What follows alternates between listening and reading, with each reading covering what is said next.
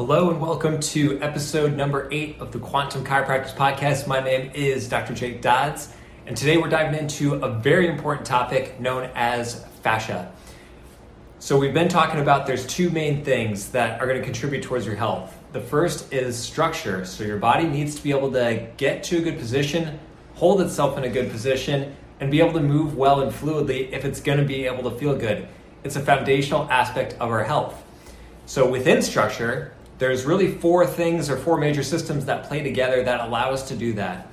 We got our bones for the foundation, we got our nerves, we got our muscles, and you could loop in ligaments and tendons with that. But the last one we have is called fascia. And some people have heard of it, some people haven't. A lot of people just have kind of heard it in passing, don't have like a full understanding of what's going on with it.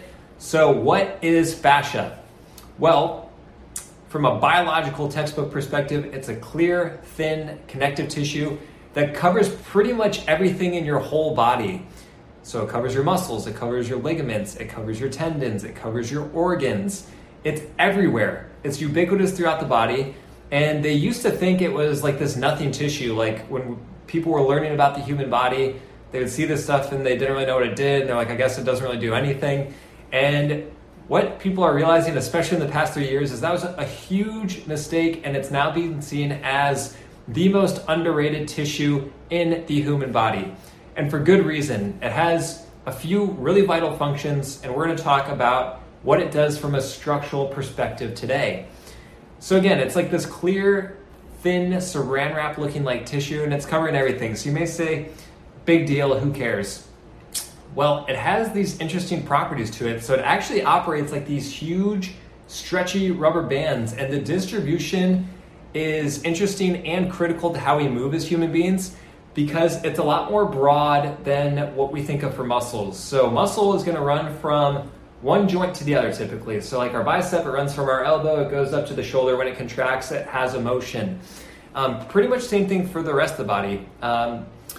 Some of the muscles in the legs are obviously a little longer because it's a longer part of our body, but fascia can literally run from the base of your skull all the way down to your sacrum, for example, or all the way from underneath the chin towards the top of the pelvis. So these really big distributions, and again, they operate as these nice, big, flexible rubber band sheets. So it's actually a huge part of locomotion. One of my favorite descriptions is, if you just have your hand on a table and you lift your finger, that's a muscle. If you lift your finger and you peel it back up and you let it fly, boom. Fascia, it has that elasticity, springy motion to it, and anything we do, especially any dynamic movement or powerful movement as human beings, is dependent on that stretchy tissue functioning well over these big distributions, whether that's a cross sling between the shoulder and the pelvis, or the deep anterior line that goes from the neck all the way down in towards the abdomen and the ab muscles.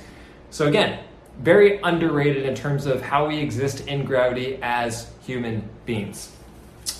Now, what happens and the problems that come up with fascia is, first of all, it gets dehydrated. So when we have accidents or injuries, or we have general wear and tear throughout the course of our lifetime, or we're not moving a whole lot of us are spending a lot of time in front of computers, sitting in cars, on the couch, and everything's like cushy and we're sinking into it, and a lot of us end up in this hunched up state, right? And when all those things happen and combine and it's going on for years, and again, you sprinkle in some bigger accidents or injuries with it, the fascia, first thing that will happen is it gets tightened. So it contracts and it thickens. As it thickens, it loses its elasticity, and it starts to stick to itself.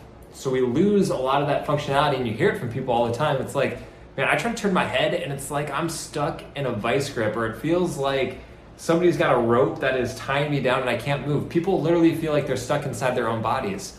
As that happens, the tissue also starts to become dehydrated. So I always say it's kind of like if you put a sponge under a sink and it's nice and squishy, and then you just leave it on the counter for like a month.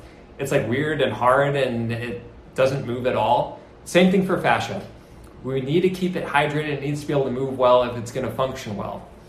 So what I want you to do, I want you to take your right hand, pull on the right side of your shirt about the ribs, and I want to see where you feel the tension at. So you feel it on your left ribs, right? So it's tightening on the right and it's pulling the shirt closer to that tightness. and you get the tension on the opposite side.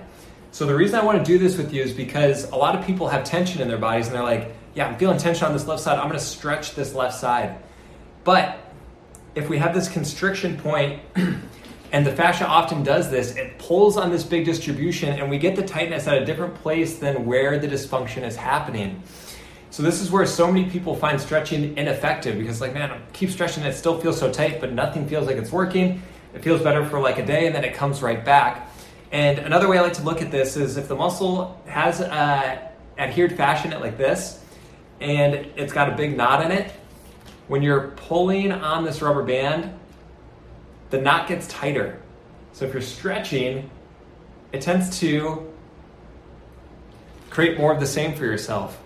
And for that reason, I'm not a huge fan of stretching, especially if you've been dealing with chronic tightness for longer than 3 to 6 months. So a much better way to interact with the fascia and get these adhesions and the thickening and the dehydration back on track, myofascial release. It can be as simple as taking your finger and finding where those knots are or where it feels like it's thick or it's like, man, it feels like somebody like stuck a bone in the middle of my muscle kind of thing. Those are the type of points you're looking for. Instead of like this deep rub or all these different crazy movements, if you can just park it at that point for 2 to 5 minutes. So a long sustained hold is going to create some slack in the tissue and allow things to start to unwind and open back up. It's going to create some pliability. And the more of that hydration that comes in, the more it's going to function like it's supposed to. So the big things I wanted to take away from today is that fascia is everywhere. It's hugely important to the structure of our bodies. When tightness comes up, it's oftentimes a fascial issue that's pulling on the muscles rather than the other way around. And instead of stretching, using a gentle sustained hold at those fascial constriction points is going to be the best way to go. So the rabbit hole goes even deeper with fascia. It does some other really cool things that we're going to talk about in future episodes. But again, take those takeaways, gentle myofascial release to start to get this back on track and make sure you can get your body to the correct position so you can feel and you move like you want to for a lifetime. Thanks guys, I'll talk to you in future episodes.